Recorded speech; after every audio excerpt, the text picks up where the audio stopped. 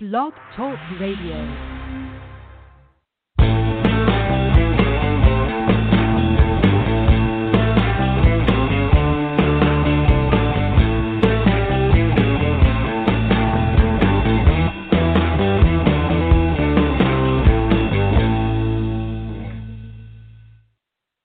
Good morning, afternoon, evening, whenever you're choosing to listen. I'm Jennifer Vanderslice, and this is I Saw the Beatles. We have an incredibly wonderful guest this morning.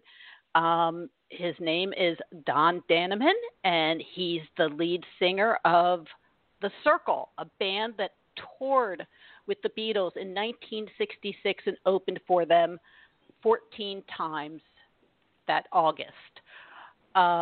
They had a hit song, you may remember. If you don't, look it up on YouTube, and you'll be taken back. It was called Red Rubber Ball. Good morning, Don. How are you? I'm good, Jennifer. How are you? I'm great. Wonderful to be talking to you this morning. So let's get right into it, because we've only got 15 minutes, and I've got a really big list of questions. So you and your friends started a band in 1965, was it? Well, the band actually started in 1961 at Lafayette College, where a couple of freshmen basically got together and formed a band.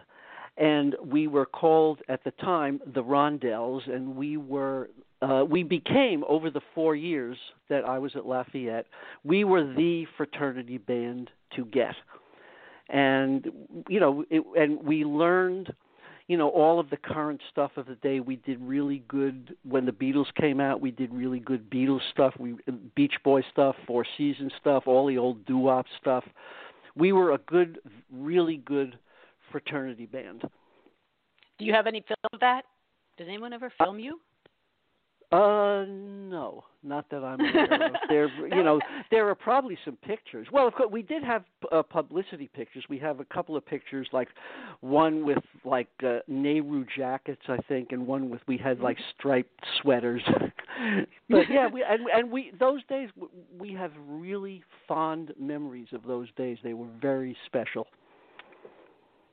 So did you look like, the typical co-eds of the early 60s, American, clean cut, all button. So when the Beatles, did you want to go long hair?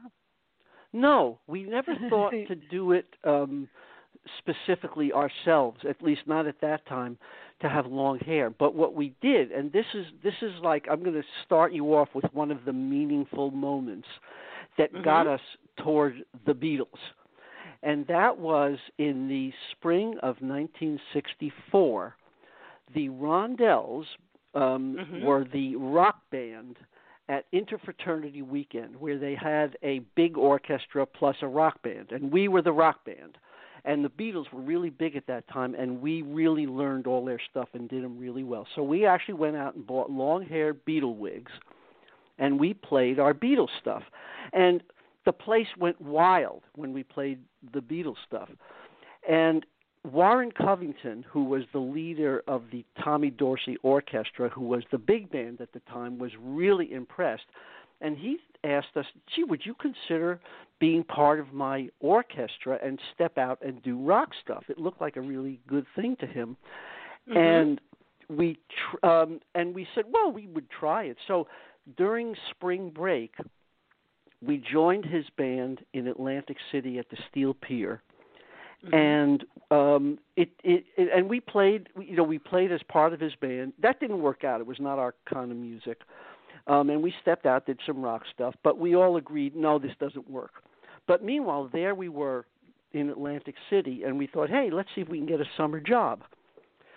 So we got a summer job at the Alibi Bar on South Carolina Avenue and the boardwalk, just off the boardwalk, and we played the whole summer. Back to Lafayette, senior year, end of that year, and back to the Alibi. And we played there the whole summer one more time. And right at the end of that summer, a gentleman named Nat Weiss walked in to the Alibi, and he introduced himself. He says, "My name is Nat Weiss, and I am a good friend of Beatle manager Brian Epstein, and we are forming a management company here in the States, and I think you guys are very good. Give me a call." So we thought, baloney. Did all your jaws drop at that moment? When he said, "I'm a good friend," or were you like, "Yeah, right"? It was more like, "Yeah, right." You know? Okay. Yeah, like, everybody, you got to be kidding me. 7. So you're, probably, what is it? 7 clicks from the Beatles. In other words, everybody knows somebody that knows somebody that knows somebody. Yeah, it was like, come on, you got to be kidding me. Anyway, we were very polite to him, but okay. Anyway, all right. So now, end of summer, and basically we're kind of going all our separate ways. So Tommy and Marty, that's bass player, drummer. They were still back at Lafayette. Tommy had 6 months to go. Marty had a year to go. Earl, keyboard player, he's off in Chicago at med school.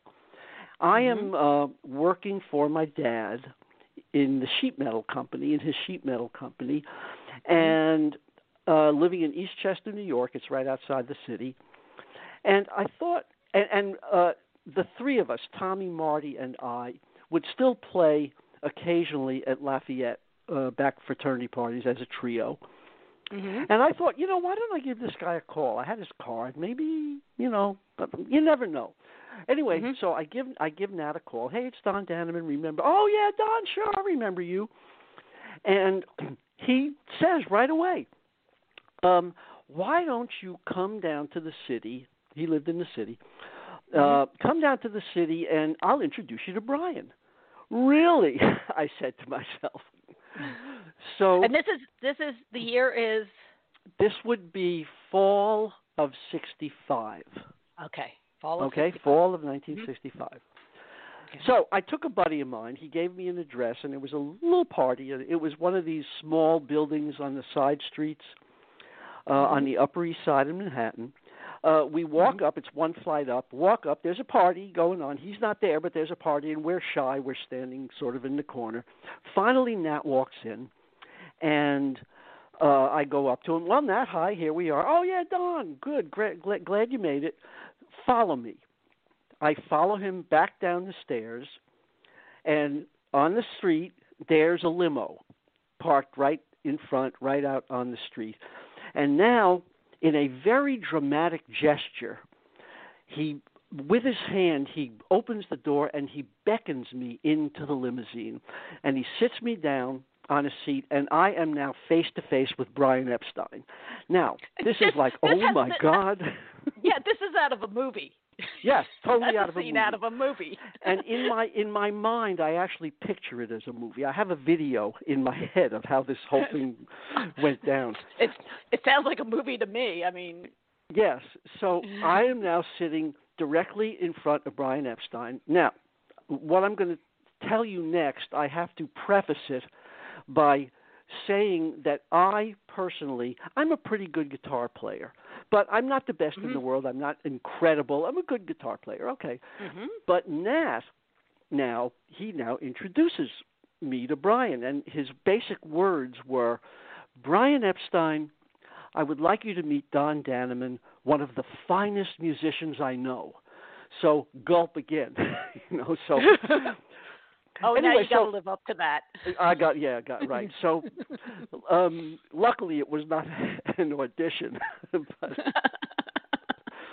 okay, so I now get to shake hands with Brian, and Brian, I will say, from that moment to the entire relationship we ever had with him, Brian was a mild-mannered, lovely gentleman. And essentially, he basically, I said to him, "Well, Brian, it's so great to meet you. We're big Beatles fans, and, it was nice to meet Nat, and, we hope maybe we can get something going here." And Brian said, essentially, I'm going to try and imitate a phony English accent here because I just get a kick doing it. He says, "Oh, Don, yes, Nat has spoken very highly of you. And, yes, perhaps we can get something going. It's very lovely to meet you. He said, it's an excellent band, and we will see what we can get going here." So now couple of little words back and forth. Now Nat, as graciously as he beckoned me into the limo, he, with the same hand gesture, he beckons me out. And so, okay, I get out, they close the door, and now, once again, this video in my head. I'm picturing the camera is behind me. And so you sort of, and it's nighttime, so there's some street lights. You see me kind of in a silhouette looking away from the camera. Limousine is pulling away from the camera. And the limousine slowly pulls off down the street and then fade out. And yes, that's my... and you're left standing there going, what just happened? Exactly. So this, and I remember this like a video, and it was one of the most mind-blowing experiences that I've ever had, including when we were actually on the tour, which was, of course, was mind-blowing as well. But this was like a personal mind-blowing experience to meet Brian like that. Anyway, so what happened next is I, of course, called the guys at Lafayette. Hey, guess what? So this got us really excited, and what we did is we set up a makeshift recording studio in my basement in Eastchester. So the guys were Tom and Marty came in from Lafayette. We wrote a couple of songs and we recorded, and the recordings turned out pretty good. I mean, for a makeshift recording studio. So I called Nat. Let me interrupt you for 1 second. So had you guys recorded an album or anything professionally at this point? We did record. We recorded just for ourselves. We had done some recording, so we had a little bit of experience in a recording studio. Yeah. I guess what I'm asking is there was nothing. Nat is going on nothing from a professional recording. He didn't pick up an album. No. Right, there was nothing. There was just recorded. he saw you on a stage. That's it. And said so. Wow. Yeah. Okay. Yeah. That's it. Now, we did actually have a very short-term recording contract during our senior year, and a record actually came out. We did it in Philadelphia. Nothing happened with it, and it all died. But no, he never heard that anyway. So we recorded a couple of songs in my basement in Eastchester, and I called Nat to make an appointment to play him this, because we thought let's do something to get him more excited. Let's see if we can get something happening. Okay, are these original songs? Yeah, or original. Covers? Yeah, okay. Original. One of them is a song called "Money to Burn," which we did actually record for Columbia, and I forget where it is. I think it's on one of our albums. So I made an appointment with Nat. And I'm going to give you a date and see if you remember this. My appointment with Nat to play him our demos was November 9th, 1965. And I'll give you 2 seconds to see if you know what that date was. Oh, I can't. Okay. November 9th, I'm not a date person. That's fine. November 9th, 1965 was the day of the big East Coast blackout, where almost the entire East Coast had a blackout because of some weird thing with the electrical grid, and everybody thought that Russia is involved. We're going to be attacked. It was like a really scary thing. Anyway, so I didn't get there then, but I got there. I got there a few days later. I was able to play Nat the demos, and when I played him the demos, I brought down my big old fat Roberts tape recorder. This is before all little devices. You had to lug stuff back in those days.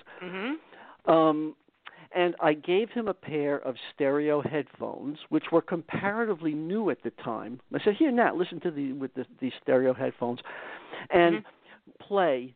And he is now hearing stereo headphones for the first time. Plus, these demos were pretty good. We're out of time this week, but come back next week for part 2 of Don Dannemann of the Circles' story of how he and his band toured with the Beatles in August of 1966.